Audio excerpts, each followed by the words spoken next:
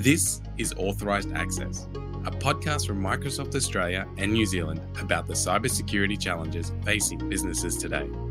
On the show, you'll hear from leaders in cybersecurity, from Microsoft and beyond, as we explore high-level strategies to help confront risk in your organisation. We are living today in a multi-cloud, multi-platform, multi-environment world. It is more critical than ever that we keep our business safe. I'm Daniel Goffredo. I'm Jess Dodson. And I'm Kenny Singh. Hello, and welcome to another episode of Authorised Access. Today's episode is one not to miss, and if I had to describe our theme for today, it would be the multifaceted leader. Vanessa Van Beek is a trailblazer in cybersecurity, someone who resonates with innovation, resilience, and transformative leadership. She's had a long career working in organisations like Telstra, DXC, NBN, Kinetic IT, and now works as the cybersecurity executive at Avanade. Vanessa, or V for short, has a diverse background spanning law, business, and psychology. She has carved a remarkable path in the world of cybersecurity. I was incredibly lucky to have the opportunity to meet V in person at the Women in Security Awards back in October. Welcome, V, to the show. Hey, thank you very much. And also, Jess, hey, congratulations on your award at the Women in Security Awards. It was just amazing to see you. You've been such a great advocate, and it was wonderful to celebrate with you on the night. Thank you so much. It was an amazing night. It was beautiful to see so many awesome women being celebrated and in such a glorious venue. It was so pretty. Yeah, so incredibly inspiring. As were you, when you got up and spoke and you were talking about the women when you were presenting your award. It was fabulous. Thank you. So, Dan, have you got some questions for V today? Yes, well, I think just echoing what Jess said, it's amazing to see some of these events emerging and the support behind it, just to build up the community of amazing female cybersecurity leaders, and was very happy to see a few Microsoft people win awards during that night. And looking at this particular show and where we wanted to start was we wanted to actually get to know you a little bit more and introduce you to our audience. And as Jess said, you have an incredibly impressive history in cybersecurity. And I want to start with, well, what inspired you to have a career in tech? It's a really interesting start for me in a career in technology.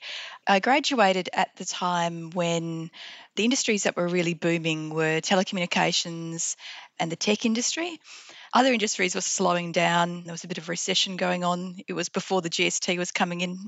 And the adoption of the internet and mobile technologies were really booming. So I got really inspired by the idea of being part of that digital revolution. And I guess it's been that digital revolution that's kind of been the thing that has guided me through my career. And I've just followed the laws of momentum, and where there's been open doors, followed them into opportunities. So I started my career with Telstra. The industry in telecommunications was just deregulating at the time, and I worked in the wholesale division of Telstra as it deregulated, which was really interesting. And the thing about a law degree is it's really about critical thinking, and you really build great regulatory and compliance skills.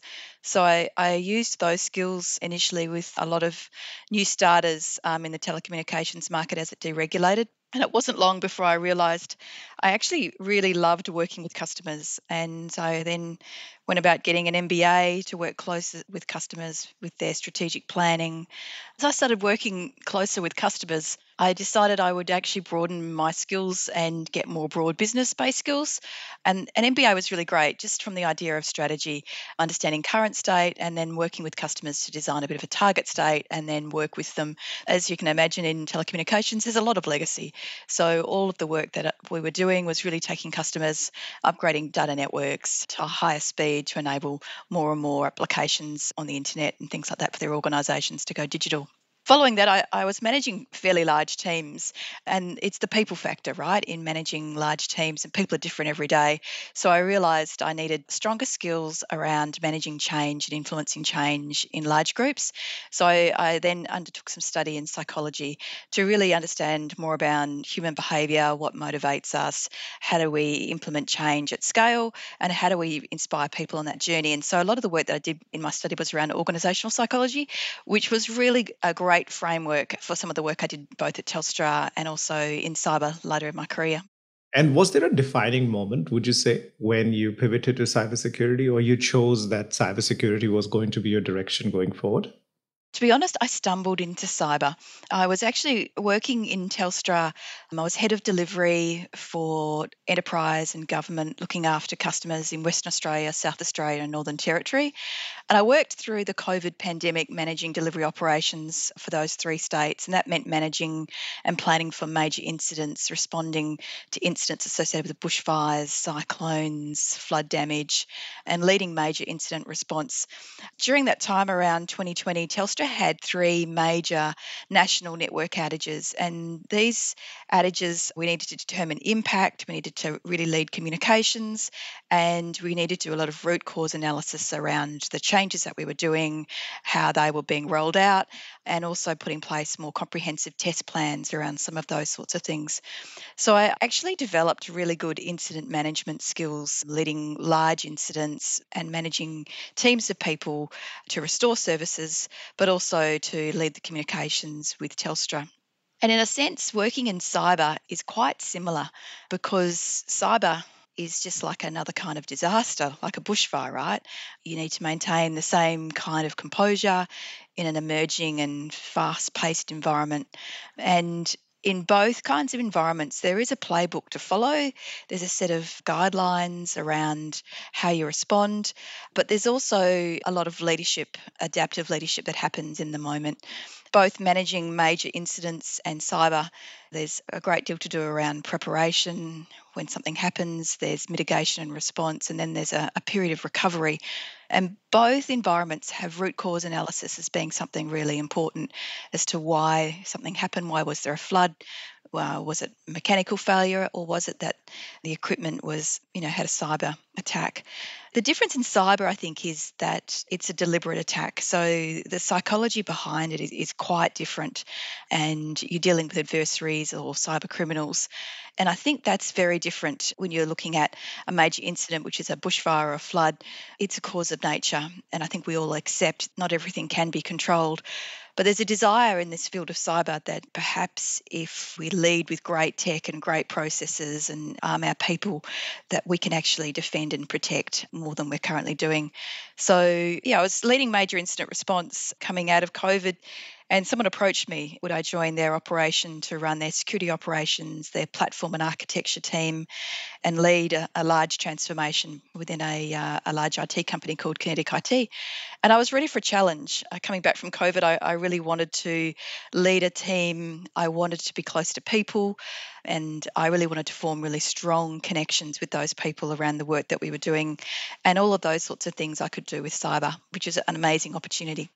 In that kind of vein, do you think we are creating enough opportunities as organisations to encourage students to both pursue a career in cyber, but also for those people who may feel that they're looking to shift from their current career into cyber? Because I know that having that different mindset, like you said, coming from law and coming from psychology, they benefit us in cyber. So are we doing enough?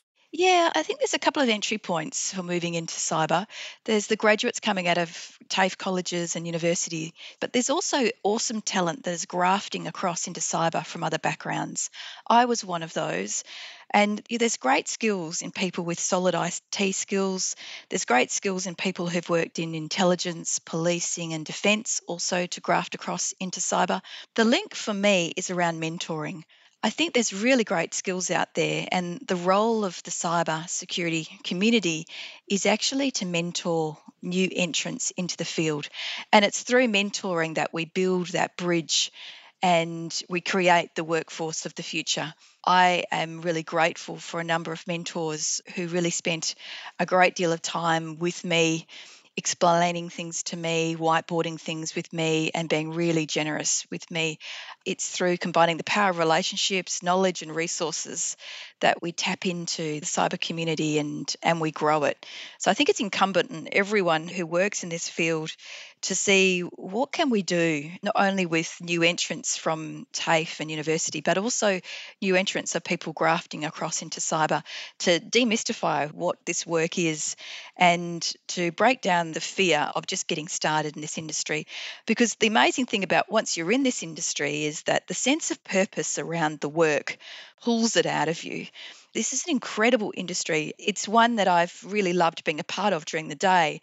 And then in the evenings, I've loved learning and doing certifications and listening to podcasts and keeping up with the news and preparing for conferences. There's something about this work that doesn't fit the standard 9 to 5 because of that sense of purpose. It's not just a 9 to 5 job. It's something I think that kind of starts beating in your veins, that you just want to know more and more about this field. It's so incredibly interesting. So look, generally security operations is a very high stress, very high turnover environment. And obviously you've had a lot of experience managing security operations centers and everything else that goes with it. So do you have learnings, perhaps tips and tricks that you've adapted, you've developed over the years on how you dealt with these high stress environments? I think the most important thing is to have really great documentation and protocols in place, so that when things do go wrong, you have a guide and you follow that guide until the adrenaline stops, you settle the ball, and then you can actually use your rational brain to take over. Because in the first few hours of an incident, you really need to go back to what are those clear procedures, what are those clear protocols. You need to really get together with a team, work out communications, work out who's going to lead it, and form a team that's going to take direction, and work out what the cadence of communications is, whether it's hourly, 3 hourly, or 6 hourly, so that there's a very clear set of communications and protocols around how the investigation's going to be led. The other thing I think is really important is making sure that we manage stress and we're really aware of stress in the environments that we lead. And in teams that I've led, I've done a lot of work with the teams so they understand what stress looks like and feels like, and given teams language around, are you in the green zone or the red zone? And if you're in the red zone, you won't be doing your best work because the effect of cortisol on the brain and things like that. So really helping individuals understand what takes their brain to the red zone and how do we get them back to the green zone in the middle of a crisis, so they can still do work in a space where they can think clearly, where we can support them in their work and we can guide them through the work that we do. So really being very aware of how stress affects the brain, how it affects the body, encouraging people to take breaks as they need, and ensuring that people are really supported in the stressful environment that we are in. The other thing that I think is really important around leading through these types of things is using the technology as best we can to help individuals. So utilising technology to streamline processes, to automate, to really help people do great work, because it's the combination between great tech and that overlay of human intelligence that I think is really important. And I've seen some organisations implement SIM environments and say, oh, we actually don't want to go all the way to put in place automated response capabilities. But the impact of that is it puts so much more load back onto a team around leading communications, ringing, and things like that. Whereas if we can really enable the tools to do what they're designed to do, we take an enormous load off people and we can actually respond much faster. So I think it's the combination between really clear procedures and protocols, really keeping the team well aware of how stress is impacting them, and then really using the tech for all that it's set up to do with automated response. AI also poses just huge opportunities for us as we redesign how work can be done, particularly in security operations. So, how do you feel something like automation can be used to decrease the level of stress and decrease the level of noise in security operation centers? Absolutely. Automation is part of the pathway out of the current crisis I think we're in at the moment. We have to use the very best capabilities of the technology and what's available, be it through the security orchestration and automated response, and also through AI. The fact of the matter is the adversaries are starting to use automation in the way that they distribute malware and phishing campaigns, all of those sorts of things. So it's kind of like an arms race within cyber. So we can't kind of half step into this technology, because the result of that is the impact it has on our people when the incident volumes escalate, and that has a really big impact on the unpredictable nature of the volumes of work that our people are managing. The more we can use the power of technology combined with human intelligence to guide that technology, shape that technology, think about the use cases required for the technology, the more powerful we are. So it's that combination of the incredible power of the tech stack and the brilliance of our people's minds, those two working together with disciplined operational procedures, that really delivers and helps us to protect and respond to escalating threats in Australia and throughout the world. You've covered off a lot around preparing and managing and looking after stress.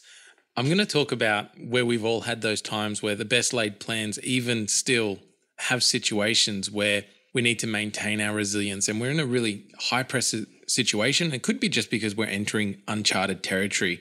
And I think our audience probably has some of those examples which maybe sit a bit longer in our memories. But what are some of the coping mechanisms? You made mention to the red and the green zone. So when you are in that red zone and your team's in that red zone and it feels like a snowball, what is some of the advice you could give around that and how to manage? So, the first thing I think, which is really important in a security operations team, is actually that the team feels like they're supported by the team. And there's incredible protective value of really building that team sense so that people don't feel alone in this work. For the operation that I was running, we ran around the clock 24/7. So there would be a team during the day and then a team would come in at night to take over. And sometimes there was only one or two people working that night shift. What's really important is that night shift feels supported by the rest of the team, and they can actually reach out to others as they need to if something happens, and others can come and then start to swarm to actually give them the support that's required.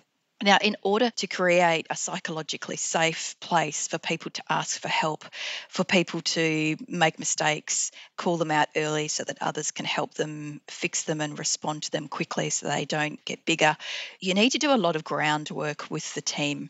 So, this is a really interesting field because the people drawn to cyber are very bright. There's some very brilliant minds. Many of them are quite introverted, many of them are neurodivergent. So, you have to actually think about how we create that safe place.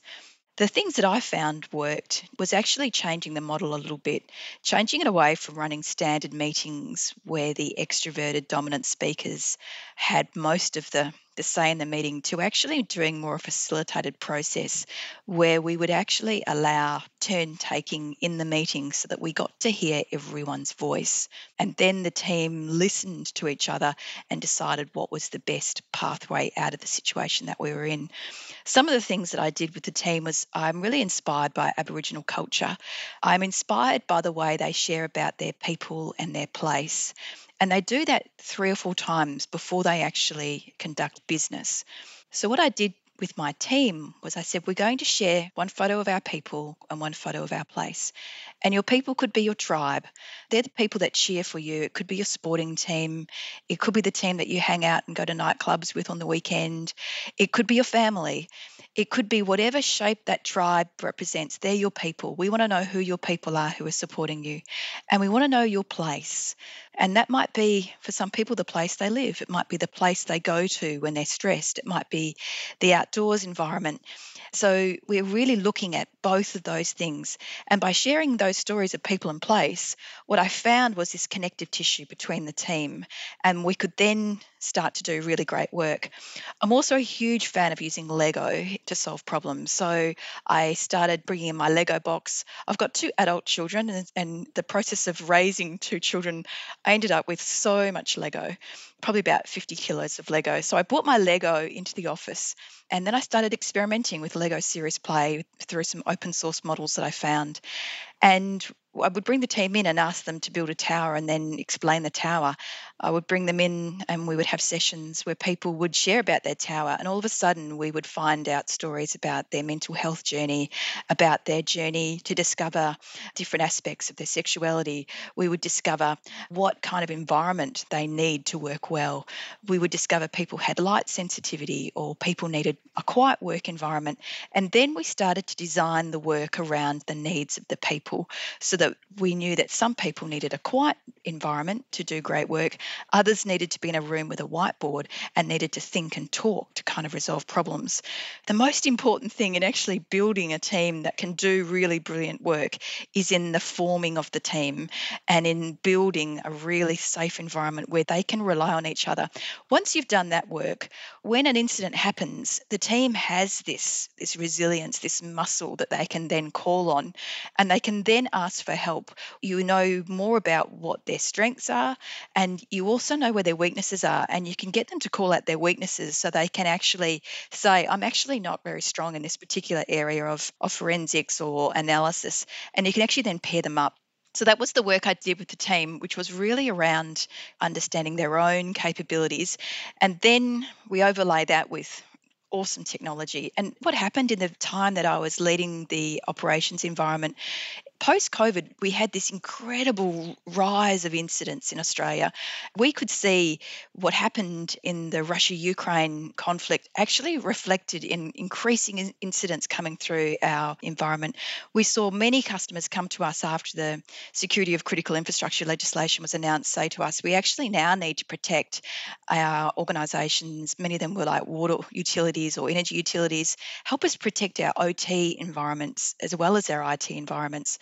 So there's a lot of fear in cyber, right? We have people who are really bright and talented, but every day we ask them to come to work and actually move through that fear barrier and learn something new.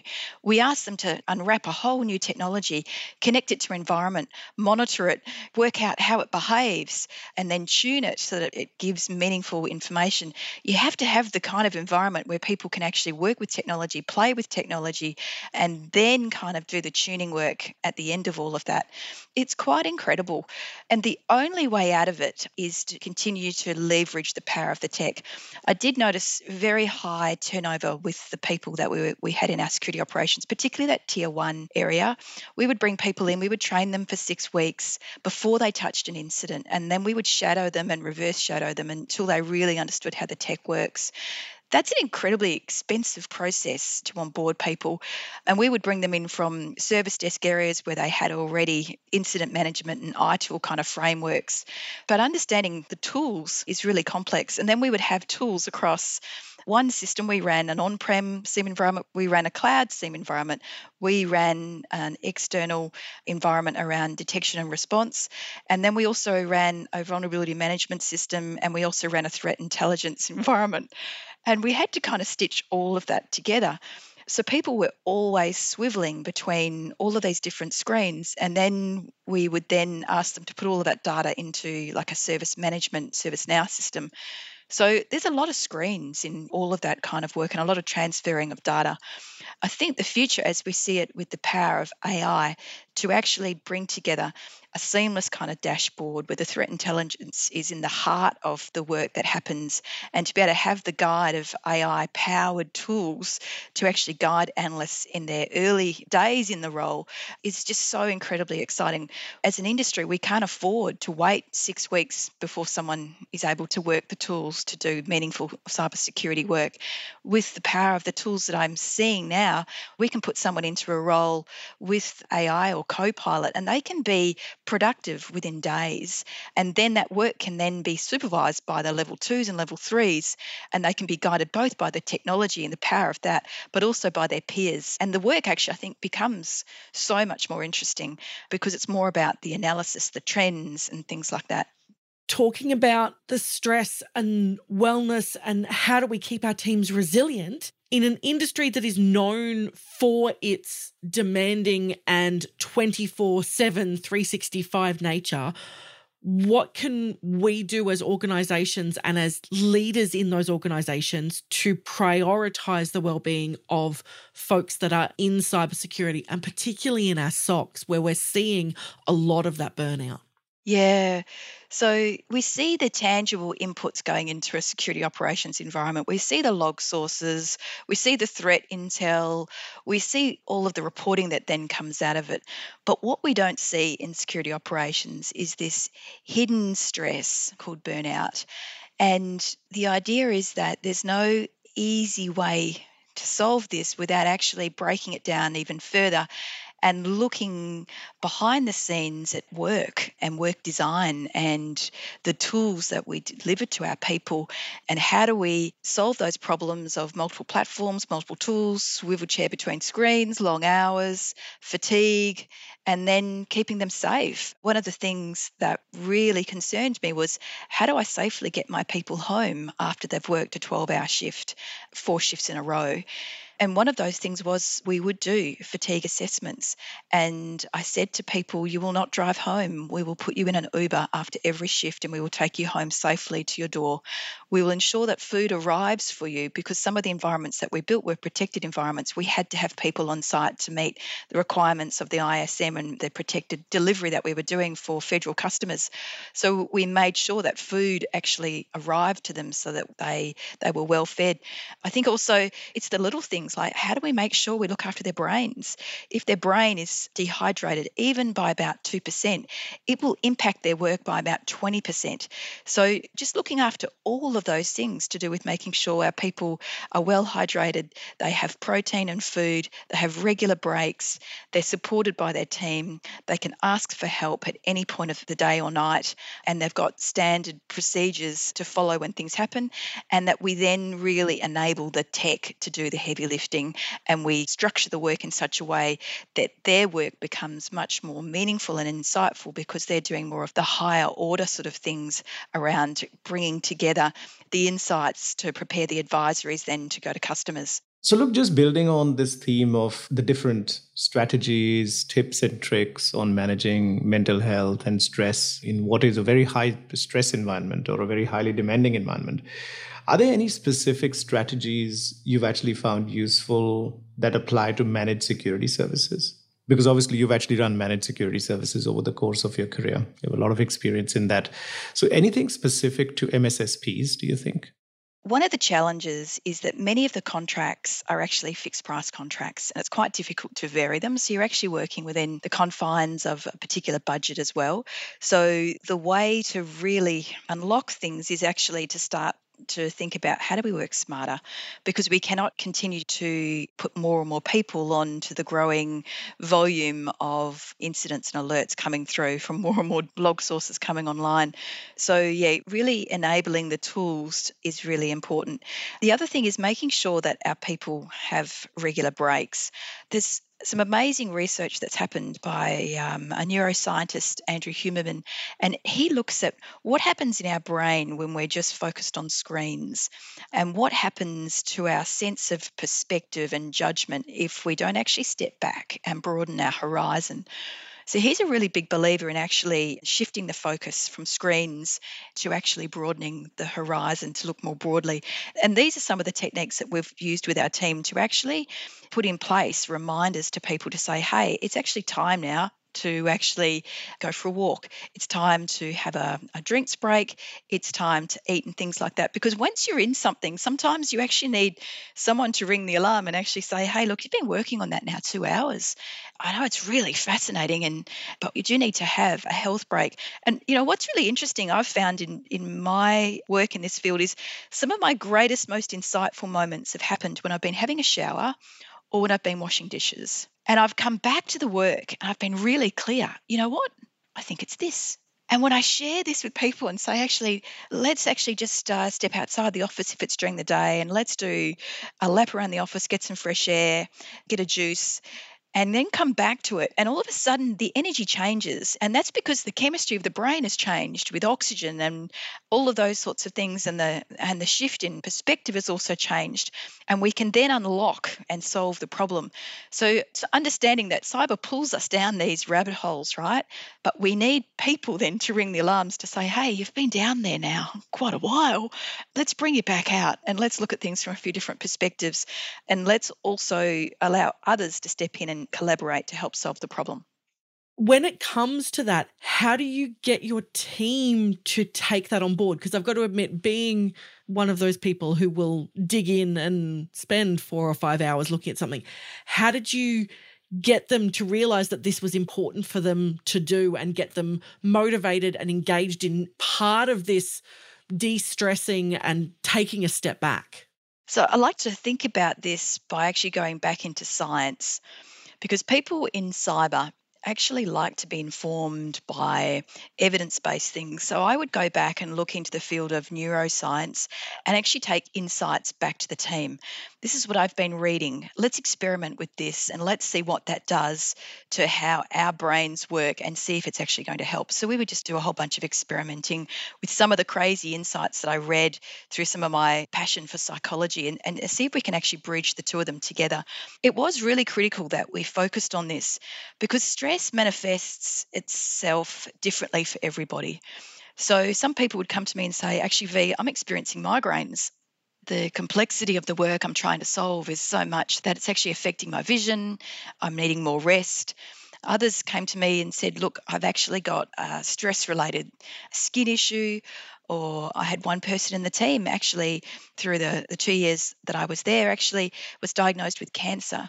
So, actually understanding the link between the mind and the body and the organs and how it's all connected is really important. And then once we understand the science and we come at it from a really scientific way, we can then actually do what we need to help ourselves, right? We then stop almost sabotaging ourselves doing great work. We can then say, actually, it makes really good sense for me to drink, to eat, to take breaks, to focus on my breathing, and to make sure I disconnect from the work. I enjoy skateboarding and surfing.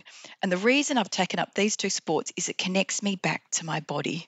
When I'm on a skateboard, all I'm thinking about is how the wheels feel when I'm moving and I'm turning, and how I'm carving, and just that sensation. I'm 100% in my body.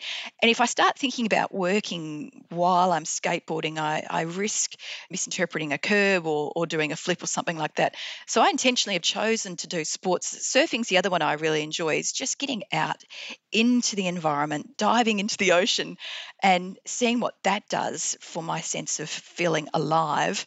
Again, it's a sport that actually takes you back into your body, and then you come out of the ocean a different person from when you go in. You can't be angry when you're in the ocean, just because of that incredible sense of what it does to you. So sharing all of these sort of insights with my team, I would then find people would start changing the way they were doing some of the things in their daily life. Some of the tier twos and tier threes, as I bought my skateboard in, they would bring their skateboard or their electric scooter in, and we would talk about they were riding to work, or they'd bring their bike in. We actually encourage people to actually, let's change the way we arrive at work. Let's actually build in some breaks, and let's make it so that people come to work sharing about what they're doing outside of work, because then we know that they've actually had a break from the work, which is really important for their mind, for their stress, and for their whole kind of nervous system. So they were some of the things that we experimented with. This is really complex. It's really hard to solve. There is no one thing that will work for everyone, but an awareness of the importance of your breath, the importance of taking mindfulness into work.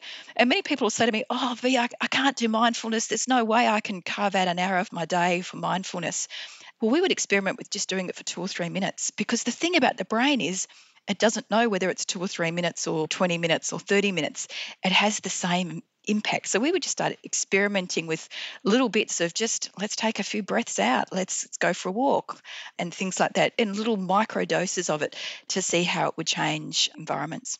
So just doing a bit of a pivot now, as we think about this very rapid paced technology environment where you basically have innovation at literally the speed of light. There's things being announced, there's product developments, there's industry developments happening every single day and every single week. How do you ensure that your teams, your security teams, security operations and beyond, stay up to date and are inspired and motivated to really go after all of that new learning that'll help them deliver better outcomes for their customers? So when I think about learning, I think of it in two aspects. There's the professional development, and there's the learning around the work that we do, the technical learning, which is really important. But there's also the professional development that we do for us that drives our own personal transformation. And I think both of them are equally important. I do a lot of work, particularly with mentoring women, and I might suggest to them, I think let's put a goal that you might get a security certification, maybe your CISM, which might be a course of 3 to 6 months of kind of fairly intense study. But I'd also balance that with something like the Microsoft Women Rising program. So they actually also then have the empowerment tools that they need once they've got that great certification of knowledge. They can then also be guided by someone else in navigating all of the things that come through promotion, asking for a pay rise, negotiating to get your needs met, having difficult conversations. How do you shift non promotable work amongst the team, and all of those other conversations? So I think working with people, both of those are really important because you actually want to not only educate, empower, and keep people up to date, you also want to give them the personal skills for them to reach their potential, to understand, and it's combining both of those together that we get careers accelerating. So that's been my experience, has been to actually sit down with people. And this was one of the strategies we did when we had the galloping salaries for our security analysts. We would sit down with them and put a plan together to say, what are you most interested in? Okay, let's map a Microsoft certification or a SAN certification with something else that you're interested in. Let's get you speaking at a conference. Let's get you researching something. Let's get you reaching out to the community with students of cyber or something else that takes them outside of themselves. Because I think in serving others, we also connect back to that great passion and sense of community, which is also really important in this work as well. Just looking at some of that and building upon what Kenny was saying, just love to understand, you're going around, you're doing conferences, you're definitely a force to be reckoned with. And there'll be people going, well, is there some best practices of what you did and lessons that you've learnt on your own journey that you'd recommend others to do? Yeah, so I'm a huge fan of Brené Brown and just stepping into the arena, right? Don't let fear hold you back from things. So I really wanted to step into the speaking arena and present at conferences. And I was really early in my cyber journey myself. And I thought to myself, what have I got to offer? What could I possibly share that's unique to my experience that would benefit others? And I had been doing a lot of work with the Lego series play. And I thought, right, I'm going to go to Canberra and present at CyberCon. I'm going to take my 50 kilos of Lego and I'll run a Lego series play for cyber teams. And I will get a whole team of people building threat models and sharing about their superpowers in cyber. So I expected I might get 20 people. I had 60 people come to the first workshop I ran for 2 hours. And I had this incredible diversity in the people who attended. I had people who were starting brand new into cyber. And I had people who'd been in Interpol and AFP and defence for 20 or 30 years come into the room. I got them all to share what their vision was of cyber and build some threat models together. And then I asked every person in the room to share something they had built to provide insight to others. You could hear a pin drop because people were just so intent on listening to each other. Lego is incredibly creative and it's incredibly democratic in terms of giving everyone a voice. So I just experimented with what have I got to offer that I could give back to this community to make it richer. And then as my career developed, I then started setting myself a challenge. I thought I'd really like to uncover a bit more about ransomware. What's best practice in incident response communications? So I would set myself a goal to research that topic, bring together a whole bunch of really interesting research, and then I would have a chat to a mentor. And so I had a couple of great mentors in the organisation that I was working in, and across the road was one of our biggest competitors. So I went to one of the executive directors of CyberCX and I said, I've put a presentation together. I'm quite new in this field. I'm about 9 months in. Can I go through my presentation with you? And they said, absolutely. They gave me 2 hours of their time in their boardroom. We ran through my presentation. They gave me feedback. I changed a lot of the content and launched that presentation. And why do I share this? Because this is an incredible field where your competitors are also people who will step in and help you in your career, which is seriously amazing. I couldn't do that in telco. When I worked for Telstra, we actually saw Optus as the competition. We didn't collaborate with them. But in this field, you'll see two cybersecurity companies actually collaborate together to solve the problem and share threat intelligence to actually defend Australia, which is really, really amazing. Then the next thing I was quite interested in was the whole idea of insider threat. We spend a lot of our time looking at external threats. And as I saw so many people leaving roles post-COVID, I thought, what's the impact of this on organisations as each person leaves the organisation and takes what they think is the information that might help them in their next role? How does that affect data governance? What amount of information is actually leaving organisations through this great resignation? So I researched that. It was absolutely fascinating. And the really interesting thing about Insider Threat is it actually has some really interesting case studies, because the rest of cyber, the two things that actually prevent us having a lot of case studies are jurisdiction and attribution. And we spend our whole time kind of wrestling with those two. And we don't occasionally, Interpol will land an amazing case, and we then just start to see who are the faces behind, this incredible destruction of cybercrime that we see. But in Insider Threat, because of the power of the tools now, you will actually see cases go through the courts, and you can actually read about those case studies. The other thing about Insider Threat is it links us back to human behaviour and stresses. Why do people do what they do is often because of a stress that they've experienced in their work relationships. It might be they've missed a promotion.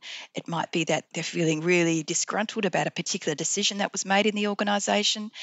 It might be that they experience some financial stress. So there's a bunch of stresses that we kind of see.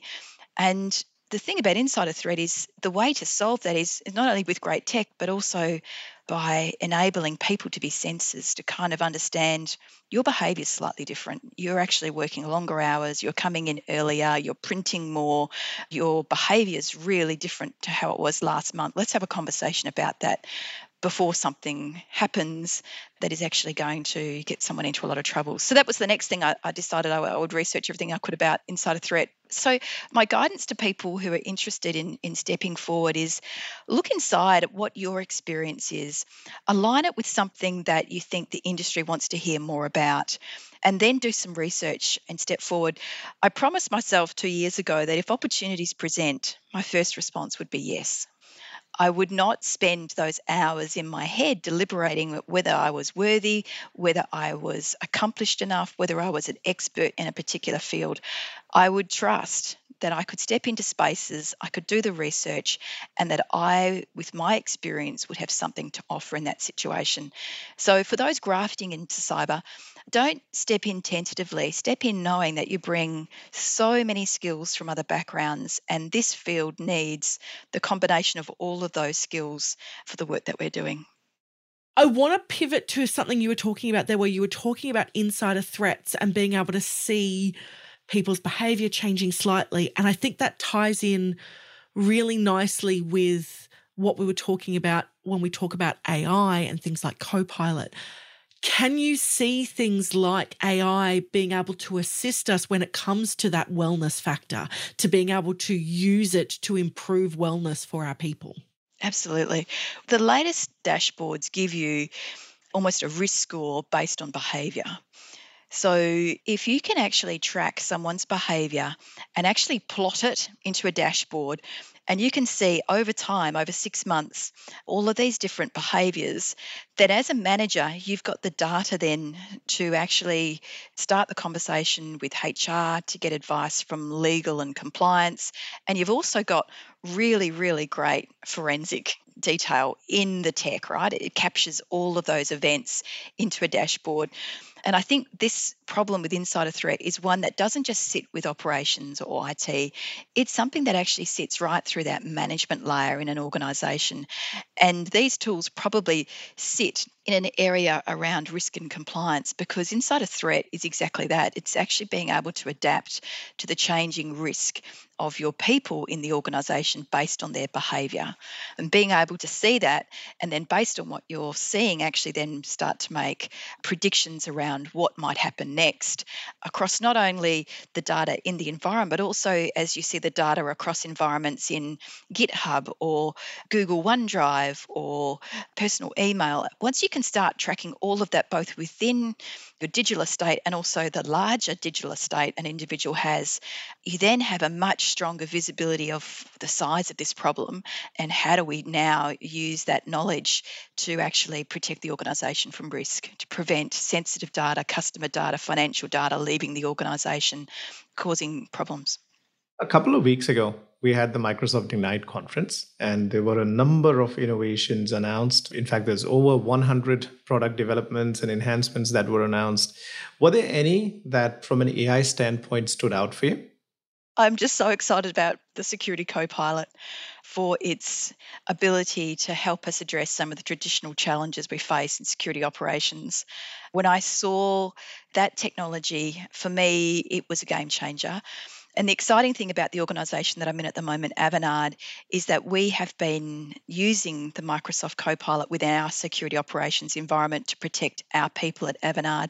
So we are an early preview user of the technology. And when I looked at the work that Greg Peterson and the team were doing and how they were using this technology for threat hunting to reduce the time analysts have to investigate an incident from 3 hours to 30 minutes, and then the enormous power the technology had to help with incident reporting. For me, it was just like, wow, this is just so exciting. I could barely contain my excitement in terms of what the power of this technology will do for security operations. So, yeah, I was super, super excited.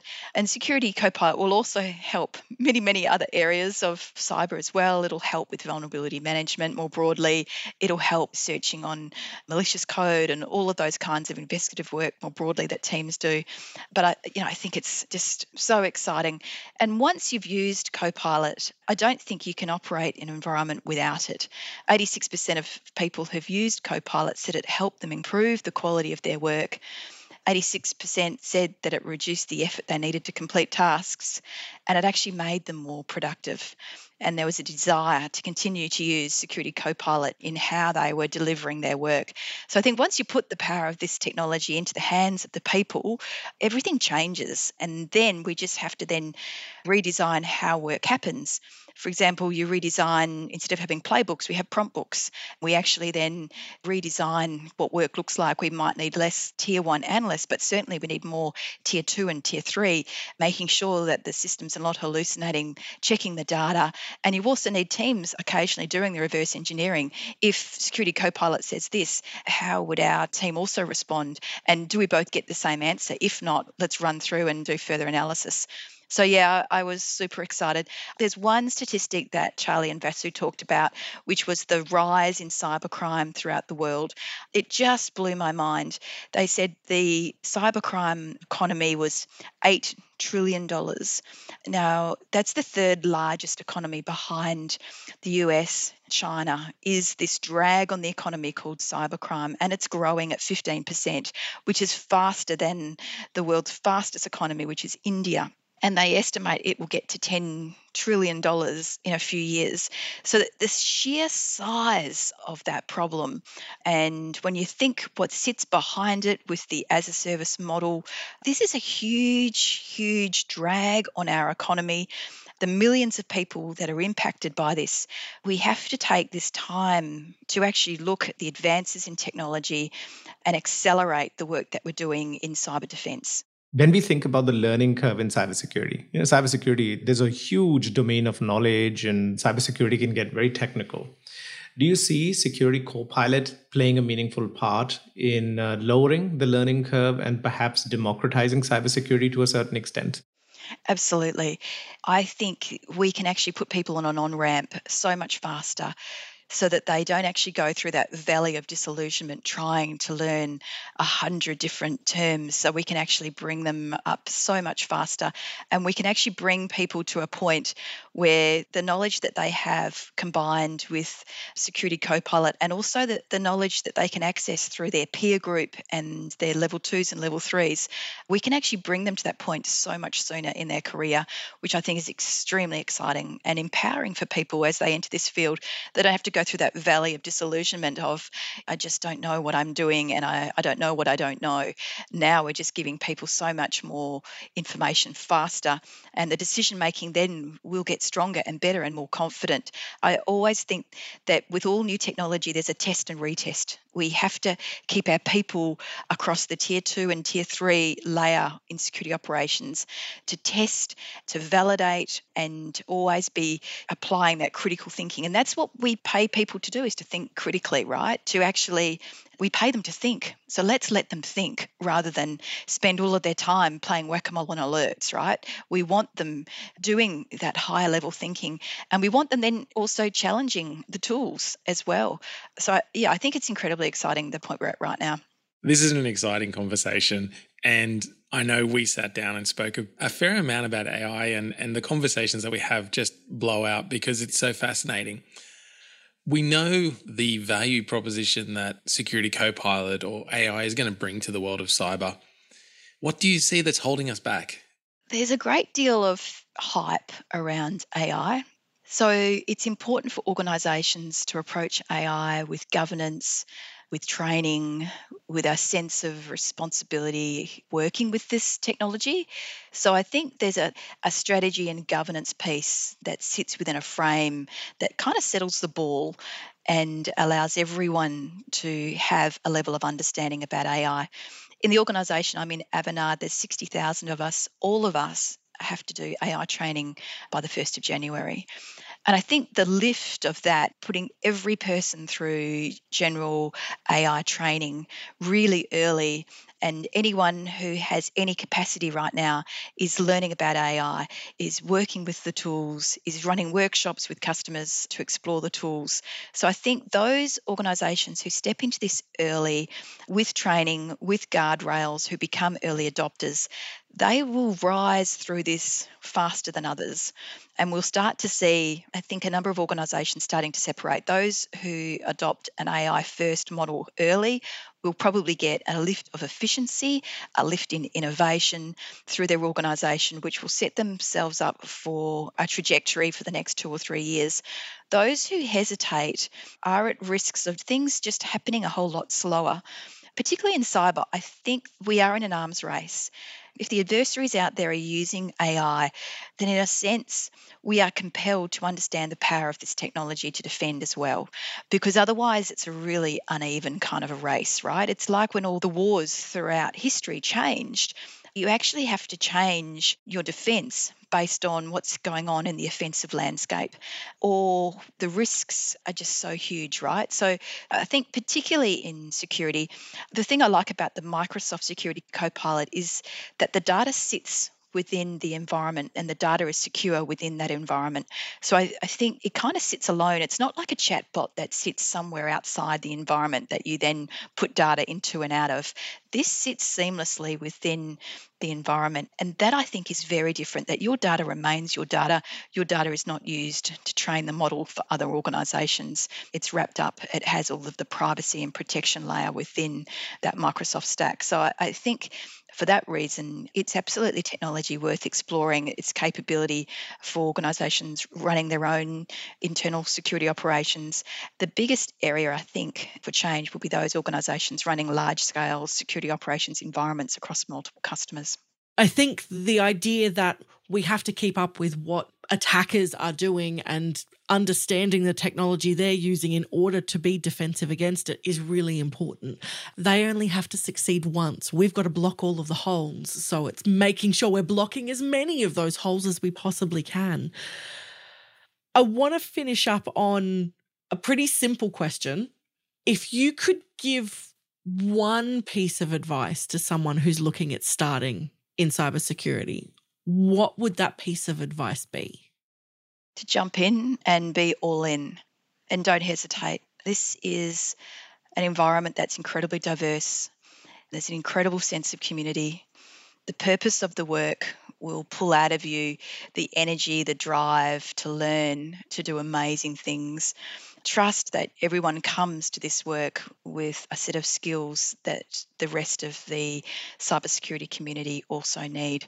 So my experience has been stepping into this field of meeting so many amazing people, both through Australian Women in Security Network, through Students of Cyber, through many, many industry events, through ASA and Second Thursday Drinks of the Month and all of those kinds of things. There's many, many areas where if you say yes and then you step into the environment, I would say take a multiple prong strategy, do some study, attend networking events, get to know people in the industry and start with some really broad experience, then specialise. That would be my guidance, because you don't actually know what you know because you're kind of in the field. Many people say, oh, I would really like to be a red team person or a pen tester, and their first role in cyber defense in a blue team, and they say, this is fascinating. This is amazing. I want to spend the rest of my life kind of in this space. So combine those three things, do some study, connect with people who are already in the industry, talk to them, and then start broad and then navigate from there based on opportunity, based on your talents, based on the opportunities presenting to you. That's how I've navigated, and that would be my advice to others entering this field to navigate through it. Thank you so very much. This has been amazing. I've absolutely loved every minute of it. And I love the insights you bring from different areas around what we can do better in this industry and how we need to focus on our people. So thank you so very much for being here with us today. You're welcome. You've been listening to Authorized Access, a show about the challenges that businesses face when it comes to cybersecurity. This podcast is brought to you by Microsoft ANZ. Microsoft offers a comprehensive set of end-to-end security solutions that span people, devices, apps, and data. For further information, please visit the website aka.ms/authorized-access. This podcast was made with strategy and production support from Wavelength Creative. To make sure you don't miss an episode of Authorized Access, be sure to subscribe to or follow the show in your podcast app. And while you're there, leave us a 5-star review. It really helps others find the show. I'm Daniel Goffredo. I'm Jess Dodson. And I'm Kenny Singh, and we'll be back next episode with more Authorized Access.